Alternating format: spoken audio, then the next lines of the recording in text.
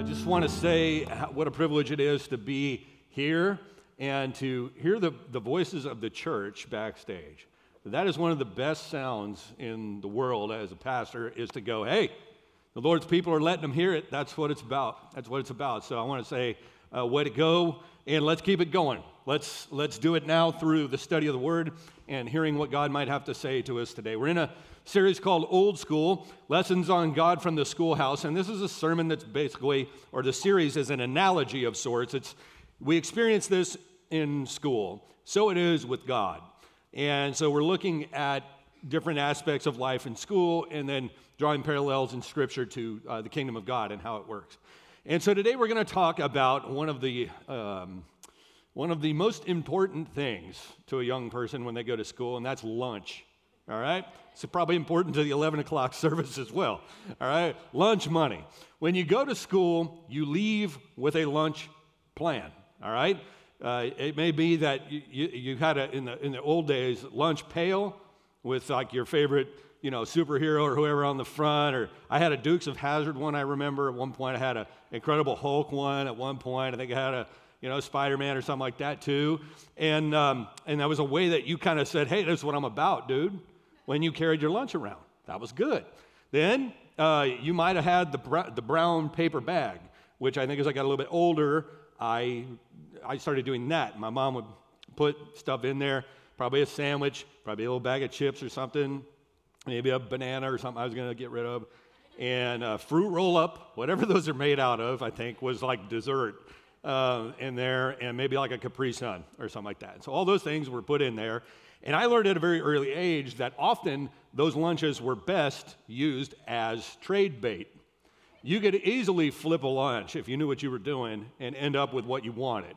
You could trade a kid with that didn't have a sandwich or something like that, or trade his away. You could trade. You could get his Oreos for your fruit roll-up. You could get whatever. You could say, hey, I'll let you go first on the rings, plus this if you'll give me that. And by the time it was done, I was making deals from the moment I got to school until lunchtime. Then you get to high school. And when you get to high school, the game changes a little bit because now you're not carrying around a lunch pail. That looks stupid.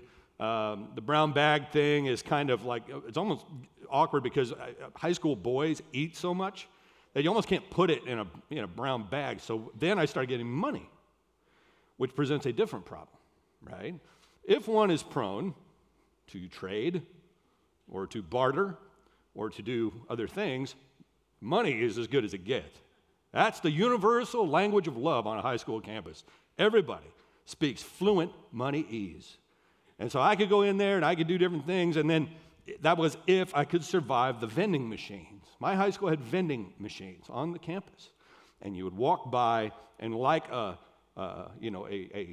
smoldering glass temptress, it stood there before you, and it had Twix, and it had Reese's peanut butter cups, and it had A&W root beer, and it had Dr. Pepper, and it had cookies, and all that stuff. And not that junk they force on you at schools now. I'm talking real food. The stuff, you know what I mean? Now we give that stuff out on Halloween only. But back in those days, it was just there. And so I could take the couple bucks or whatever I was given and just buy Reese's, Coke, chips. I was happy. The problem was that's not healthy, right? And if my mother, who watches these videos and is just finding this out right now, if I had let my mom know that, then she probably wouldn't give me the money. My own daughter, now in college, was presented with a choice of meal plans. Meal plan A is kind of like the Rolls Royce of meal plans. You put in a ton of money and they can kind of get whatever they want. You have another one like 2 or 3 levels down or whatever, kind of different grades of food and stuff. And then you have the option that she presented me with, which, given what I just told you, was an easy decision. Dad, the other thing you could do is just give me money and I'll buy the food. That's a no. Nope, because I know what I would have done. And even my daughter, who's pretty disciplined with some of that stuff, I'm like, no, I want to make sure you eat. Because the point of the money is to feed you. daily bread, if you will. I want you, okay, to create in your mind a vending machine, a glass menagerie of temptation that you stock with your own weaknesses. You know what they are. If you need ideas and you have a friend or a spouse close by, they can give them to you afterwards. It can be large items, cars, vacations. Some of you are tech nerds and you love the latest gadget or iPhone. Throw that in there. Could be food for some of you. Could be booze. Could it be tickets to the big game, vacations, whatever. You stock your own vending machine, okay, with whatever it would take to get you to spend money that should be spent elsewhere on that. Okay? Have you got it? Okay, when I say vending machine going forward, that's the image I want you to have in your head. Your vending machine, the place where responsibility goes to die, that you created in your own head. All right? That's what I want you to think of. Okay, now, bookmark that. This past week, I was teaching Old Testament to some college students, and I was trying to help them understand the Ten Commandments and law and how it functions. And so I asked them, I said, create an ideal world. You all say you want to change the world and blah, blah, blah. All right, let's try it. New society, you write out your 10 commandments. You're the Pope or whatever, the emperor. You can write the laws. You only get 10, though, and they have to apply to everybody. All right? Sit down and let's write them, right? So 40 college kids send in their 10 commandments to me. On the one hand, I weep for the future. On the other hand, I was kind of impressed. And what it did was it gave me good insight into what they value, right? And that was my point to them. When God gives us scripture, laws, it's his self-revelation. Okay? He's letting us know who he is, what he values, right? So in their case, it was some version of, the two most common were some version of don't kill. That's a good one, right? The other one was literally don't litter. That's number 2. So I told them, I said, we're going to have a very clean, broke country is what we're going to have. But it's going to be clean. And everybody will, nobody will get killed. So that's a plus. But then everything else, there was some version of don't cheat on your significant others. And as I wove them down, I said, look, honestly, guys, these are not terribly different than the 10 commandments. Thou shalt not commit adultery. Thou shalt not murder. Right, those kind of things. I said, but what you did was you gave me a sense of what you value. Okay? You gave me a sense of where your heart is and what you think is important. I said, so when you read the 10 commandments, when you read the law, what you're getting is God's revelation of himself and what he values. All right? So what I'm about to give you today, all right, is directly from Jesus himself. We just sang he's our living hope. I'm counting on you to embrace what he says. If he's your living hope, then you can take his words and drink deeply from them, not resent them, but embrace them as words of life. Things that give life to us, that keep us from drowning in our own vending machine land. We're going to talk today, get it, and then lock the doors to keep people from leaving. We're going to talk about money. Because he did all the time. It's actually his favorite subject other than the kingdom of God. And so he talks about it all the time, and it wasn't because he was always out raising money for things or because his clientele, if you will, his listeners were wealthy. In fact, it was quite the opposite.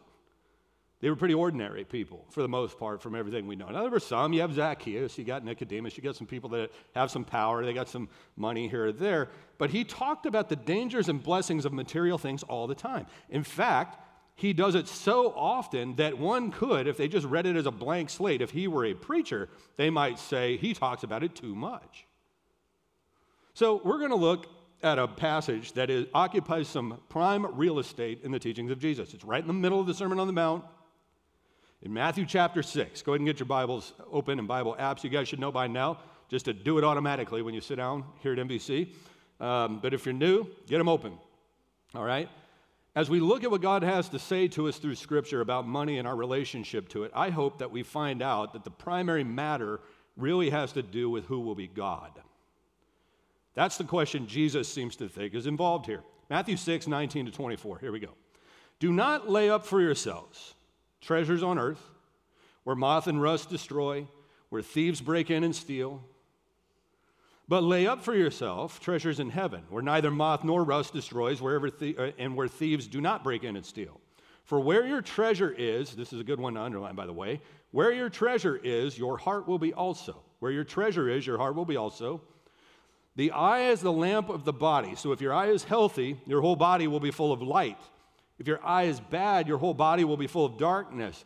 If then the light in you is darkness, how great is the darkness? No one can serve two masters. He'll either hate the one and love the other, or he will be devoted to the one and despise the other. You cannot serve both God and money. All right, let's take a look at what he says there. He starts, treasures on earth are fragile. Treasures in heaven are eternal. Okay? Treasures in heaven last forever. Treasures on earth will be gone in a flash. God is fairly consistent in teaching this, and even by example. Right before this, Jesus gives the Lord's Prayer. When you pray, pray like this. In that prayer, give us this day our daily bread. It's right there. Perhaps an allusion to manna in the wilderness. God, when he's feeding his people, doesn't give them stockpiles of stuff. He gives them manna. Manna, this kind of miraculous bread-like substance that lays there on the ground in the morning, and it goes rotten by the evening. There's only a day, they're only supposed to take a day's rations worth. They're not supposed to try and stock it up or whatever. Whenever they try, it goes bad anyway. And so he gives them this magical stuff. And why does he do that? Why didn't he just give them, a whole, just send flocks and flocks of cows and goats or whatever it was that they ate back then and let them eat that stuff? There was a reason for it. And it was for them to learn to depend on God. And get up. And you get your daily bread that God provides for you every single day. And so when Jesus gets to the institution of the Lord's Prayer, he doesn't say, give me the Bentley and the big house. It's give me my daily bread, please, Lord.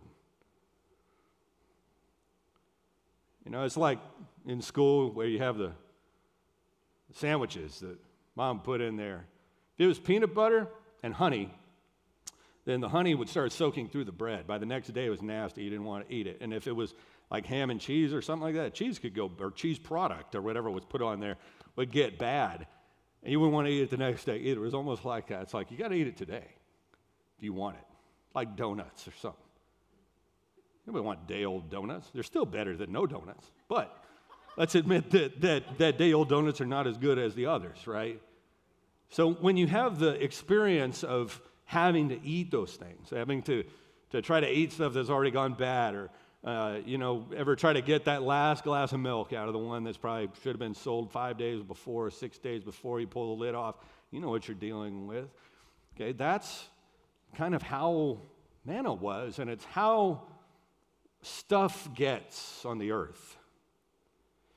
I mean, have you ever noticed financially, when it rains, it pours, man.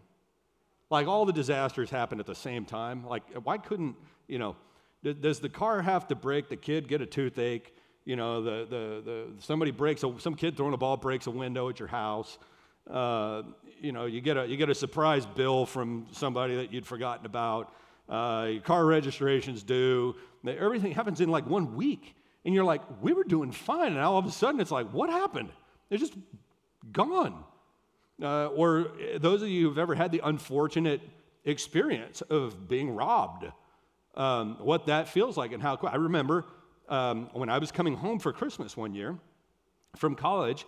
In those days, the Christmas break was really long, and I packed up everything I had in this world pretty much and put it in the back. I had a pickup truck with a camper on it.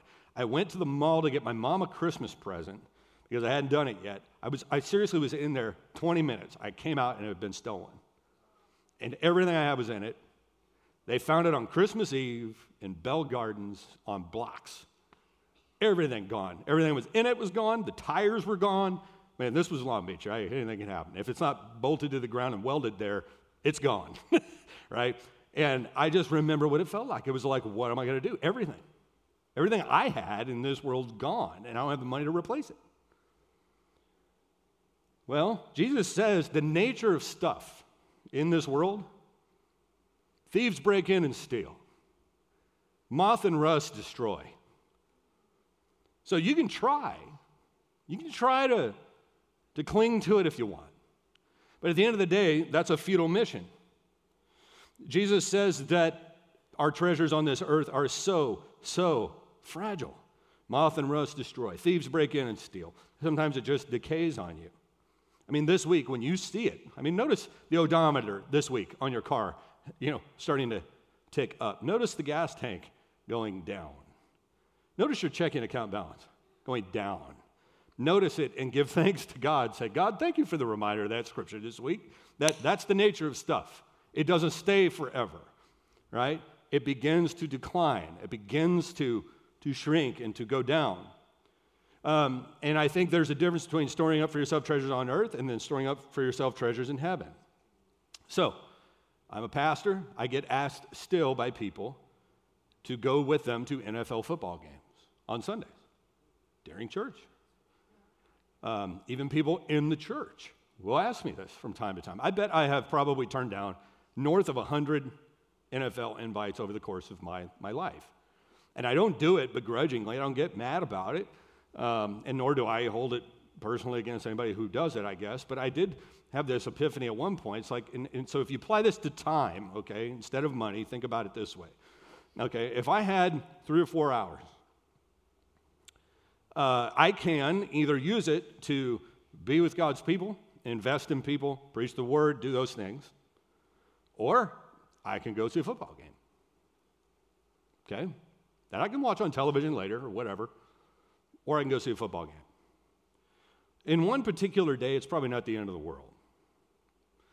But when I continue to do that over and over and over again, I begin to hit the vending machine with my time.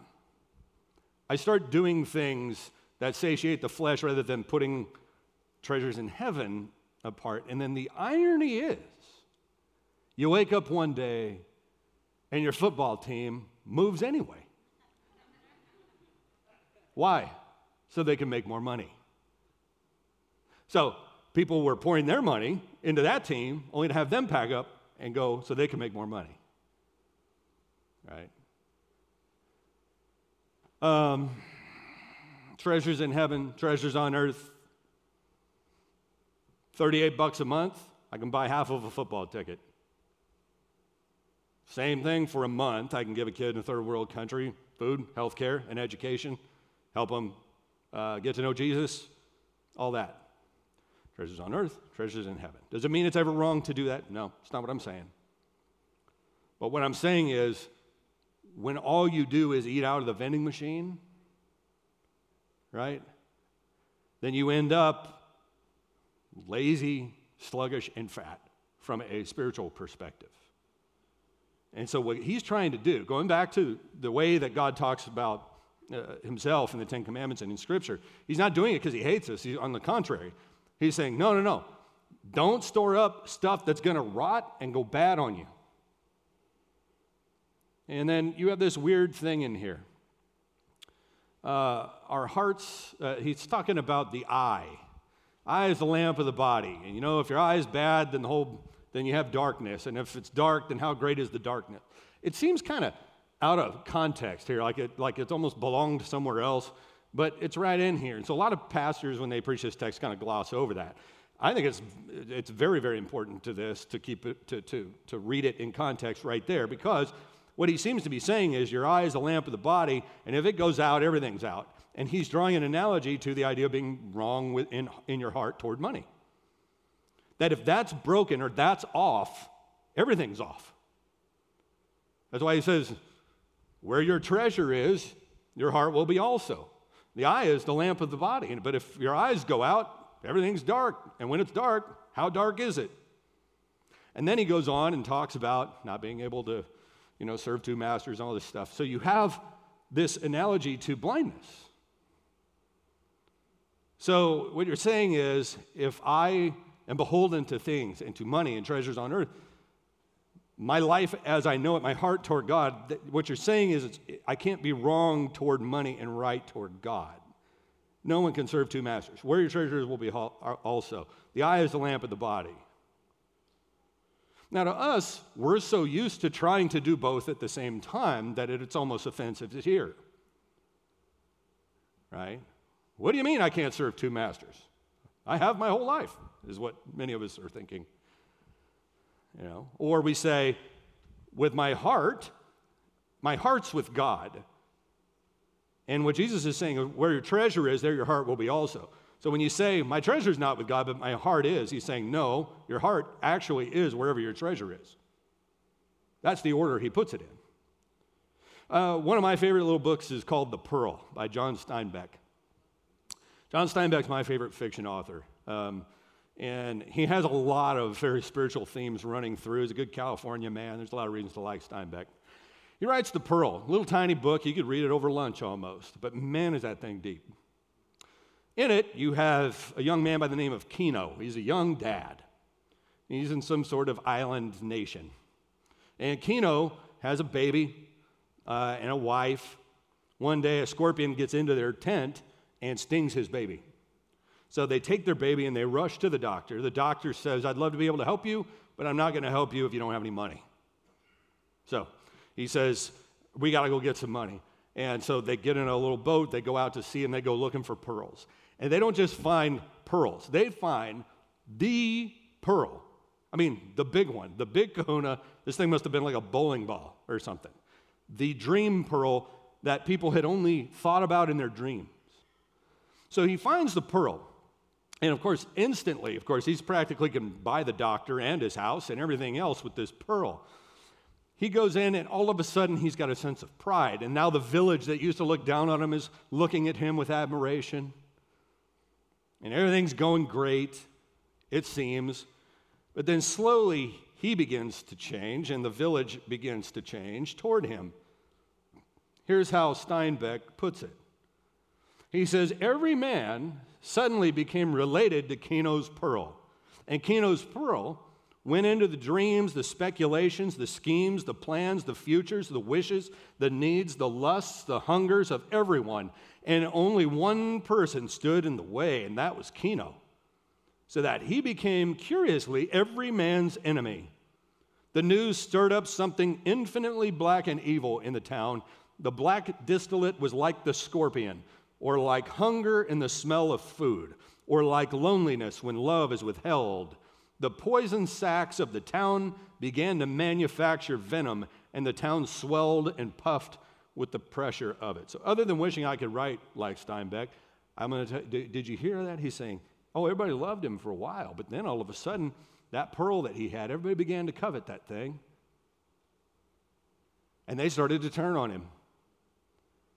And so what was admiration that he'd always wanted now starts to become jealousy and envy. And then what gets even stranger is that he starts to change. He starts to get arrogant and rude. He behaves violently toward his wife. His greed ends up leading to his son's death and ultimately to his detachment from the community. In the end, he loses everything that was good about his life to the pearl. And in the sad ending to the story, the pearl rots in his hands. So now he's left with nothing and no pearl. That's exactly what Jesus is saying. That is the nature of stuff. You can have it for a while, and even if you got a lot. He says, if you're storing up treasures on earth, okay, the nature of it is that of the pearl that will rot in your hands. But if you're storing up treasures in heaven, well, that pearl is different. In fact, Jesus even kind of alludes to it in Matthew 13, 45 to 36. He says, again, the kingdom of heaven is like a merchant looking for fine pearls. When he found one of great value, he went away and sold everything he had and bought it. He's saying there is a pearl that's worth taking everything you have and selling it in order to get that. And he's saying that's the kingdom. Jesus is the pearl. Now, there's others like fake pearls. True story. I went to a charity auction at one point, and they had all this jewelry, big fancy gemstones and stuff. Somebody died and given their estate to things. And anyways, they had an auction for this stuff. So I looked, and it was dirt cheap. It's like, hey, this is, I don't know, 15 years ago or something like that. And I sit down, and I'm like bidding, fairly low amounts for things, hoping maybe I swept the whole thing. I got all these big gemstones, man. I was stoked. And I was like, brought them home, and I bragged about it to my wife. I said, look how smart your husband is, man. Look, we just turned this family around, man. Look at this, Well, they all turned out to be fake, every one of them. Every single one of them. You know why nobody else bid on them? Because somebody who knows what the real thing looks like could tell by looking at it. I couldn't, because all I'd seen was fakes. I'd never seen like a big ruby, not a real one. Seen them in movies and stuff. But my guess is all those, rich ladies that were there at the auction looked at that and said, and put it away because they knew it was bogus. Okay? I'm a pastor. I'm telling you today, the stuff the world offers you is bogus. Do not store up for yourself treasures on earth where moth and rust destroy. And I watch people, man, they go about this life and they sweep the auction. Look at all this stuff we got, man. Can you believe it? Look at the house. Look at the cars. Look at the fame. Look at the notoriety. Look how cool I am. Look how pretty I am. Look how charming I am. Look how handsome I am. Whatever. And it's like, oh. And you can watch it rot.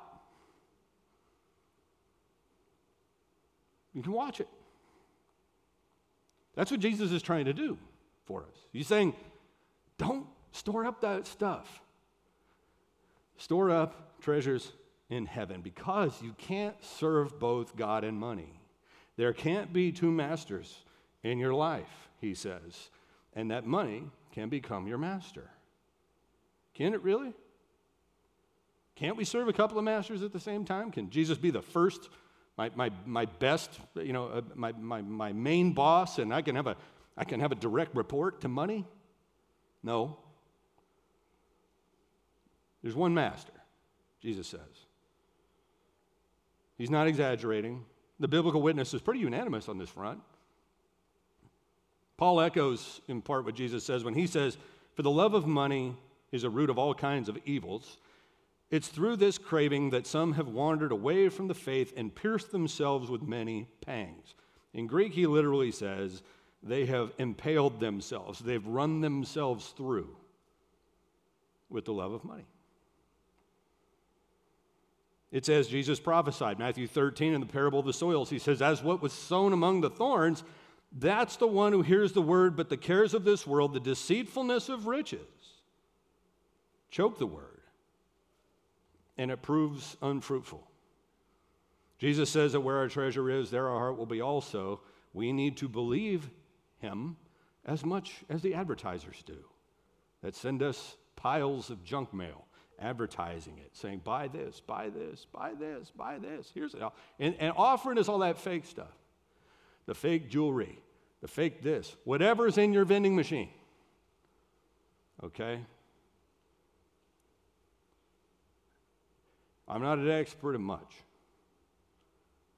but I've watched people do this thing enough, okay?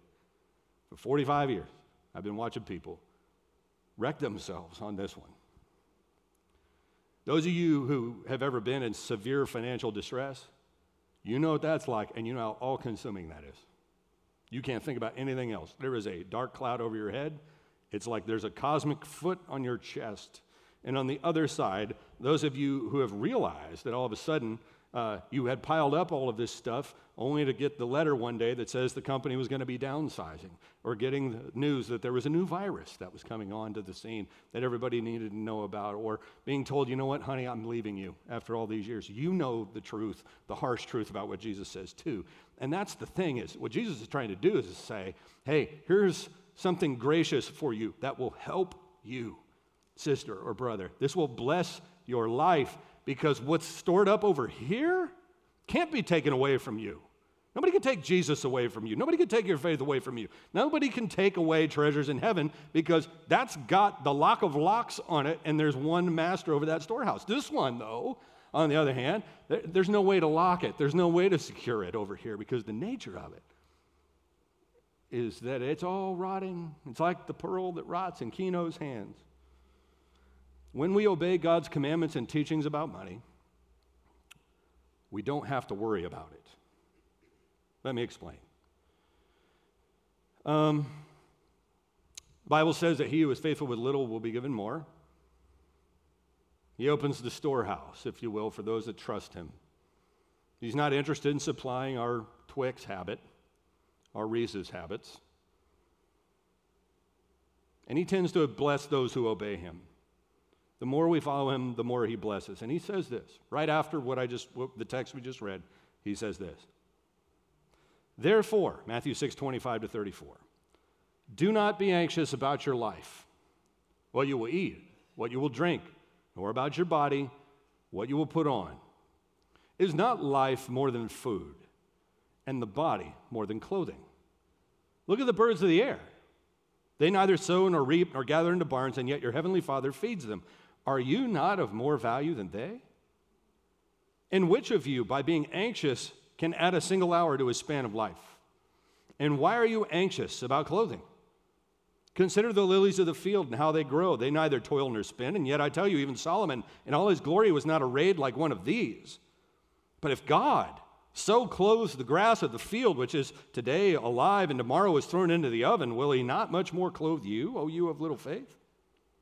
Therefore, don't be anxious, saying, what shall we eat? What shall we drink? What shall we wear? For the Gentiles seek after all these things, and your heavenly Father knows that you need them. But seek first the kingdom of God. Seek first the kingdom of God. Seek first the kingdom of God and his righteousness, and all these things will be added to you. Therefore, don't be anxious for tomorrow will be anxious for itself. Sufficient for the day is its own trouble. If you follow God's leading, you can trust his provision. Now, this is different from a person who follows their own leading and gets mad at God for the lack of results.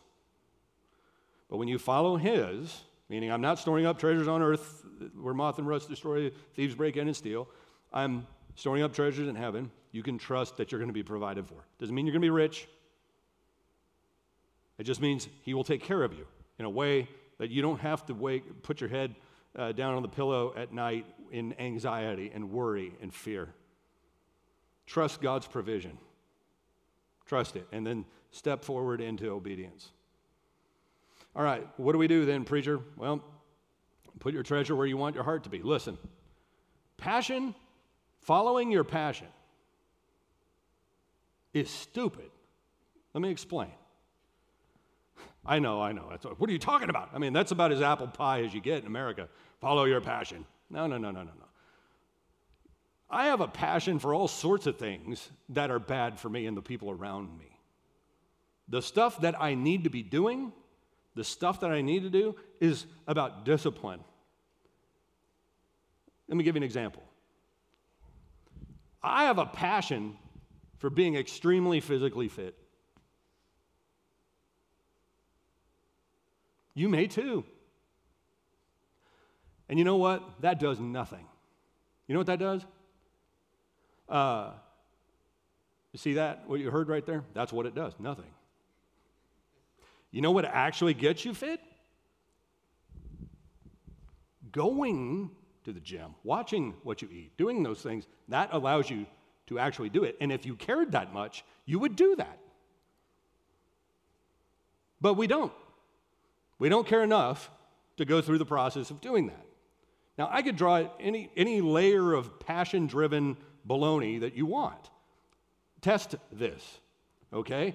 In any aspect of life, follow your passion. No. What Jesus is saying is, if you want your passion to be somewhere, you put your behavior there. Your passion will follow. Put on the outfit, go to the gym, get on a bike, and start pedaling. And you know what? You're going to start getting more excited about working out. But if all you do is sit in your house taking Instagram pictures of you getting ready to go to the gym because you're passionate about it, that doesn't matter. It doesn't do anything. Okay, even spiritually. I watch people do this all the time. They'll talk about how passionate they are for God, how passionate they are for the gospel. Don't do squat for the gospel. They don't open the word. They don't pray. They're not in community with people. They don't give. They don't attend. They don't do anything. But they claim they're passionate. What Jesus is saying is, no, where your treasure is, there your heart will be. He doesn't say put your money where your heart is. I mean, if we did that, all of our money would be, for some of us, it would be in alcohol or travel sports or whatever. It's not about funding your passion. It's about allowing your passion to be submitted to the lordship of Jesus and then trusting him with the results of that, trusting that he knows better. I'm a struggler on this one just like everybody else, but man, let me tell you, we get this so backwards. It's not go put your money where your passion is. It's where your treasure is, there your heart will be also. And if you don't believe it, go take a look at where your money's going and see where your passions are. See if he's wrong. The reason you never miss a travel sports game for your kids is because it costs you a lot of money, right? So, the reason that fill in the blank, okay, where your treasure is, your heart will be also. So that means conforming our behavior to fit what we would even like our passions to be. Number two, if you're in trouble financially, reach out to us. We got some really good, wise financial minds in the church that would love to do that. Pray with you, pastor, any of that kind of stuff. But it's going to begin with getting the first part, right? Where your treasure is, your heart will be also. Now, another lie we tell ourselves is that stuff is only for people who are rich. Man, is that a bunch of baloney too. And that's what we should have in our lunch boxes, bologna sandwiches. We serve that up like crazy. No, it's not just for that. In fact, Jesus actually goes out of his way to say, no. I'll give you two examples. One, he looks over one day and he sees a widow down to her last coin. She goes over and puts it in the temple treasury box. And he says, you see that? That's what I'm talking about. He doesn't run up to her and say, no. You don't need to do that. The rich will take care of that. You just save what you have. He looks at that and he says, that's what giving looks like. That's the kind of giving that pleases God. Go and do likewise, okay? Another parable of the talents, we read it all the time. He gives different amounts to different people. A talent was a unit of money, 5, 2, and 1. For the 2 faithful ones at the top, the 5 and the 2, they get the same reward. It's not about proportion. Okay, it's not, or amount, I should say. It's about sacrifice. It's about heart. And so you can give a lot and have it be worthless in the sight of God. Worthless. The other bogus one is the infamous God loves a cheerful giver line, which, yes, he does. But in that text, what's going on there, he's not saying give when you can enjoy doing it. He's saying adjust your attitude. Fix your attitude. If you're giving and you're doing it begrudgingly, fix your attitude. Don't just say, well, I don't want to give today, and God wouldn't be happy if I gave it with a bad attitude, so I'm just not going to do that. Saying, no, get your attitude together, Christian. Right? So, why does this matter? Let's go all the way back to the beginning. What we read in Scripture is a revelation of the character and the nature of God. And if we trust him, and the gospel says he's trustworthy, okay, then when we hear these things, I listen to them, and like the psalmist, I say, they are more precious than gold. They are sweeter than honey. They make wise the simple. They are, how I love the law. Blessed are those who don't walk in the counsel of the wicked, or stand in the seat of sinners, or sit in the seat of mockers, but their delight is in the law of the Lord. And on his law they meditate day and night. So when Jesus tells me, son, here's your lunch today. Twice a month, I get my proverbial lunch box put in my hand. And then the question becomes, all right, what am I going to do with it now? He's given it to me to provide daily bread for my family and to help further his work in this world. Those are the two priorities. The other stuff comes after those two things.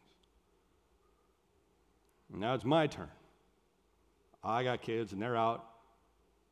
They're going to have their own money. And I wonder, have I taught them well? Have I helped them? Have I trained their eye enough to recognize the fake jewels from the real pearls? You know,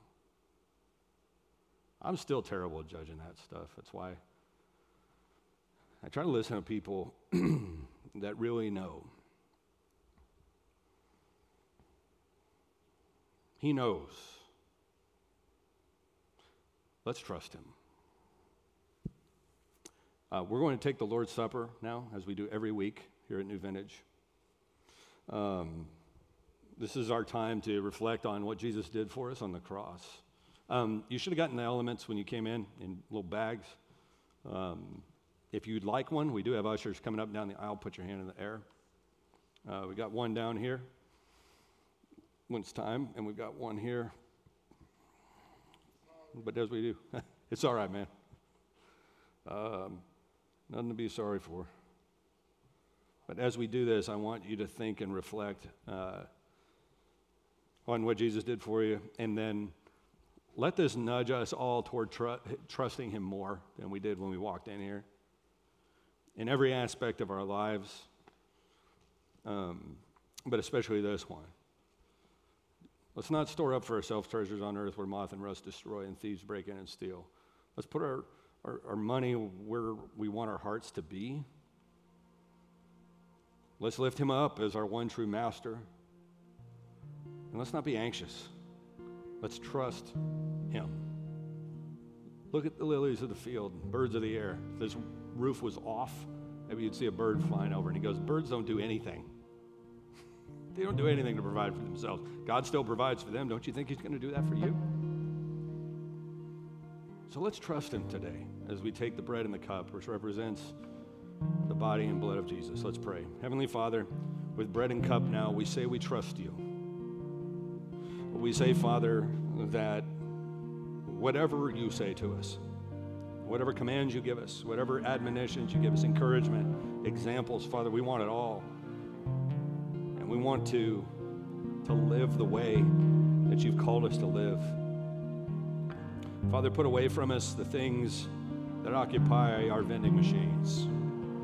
But instead, Father, let us help others see the truth that you are the real pearl. And so, Father, help us to eschew fake pearls of this world, Father, but to reach for one that is eternal, and that is you and your kingdom. We pray this in Jesus' name. Amen.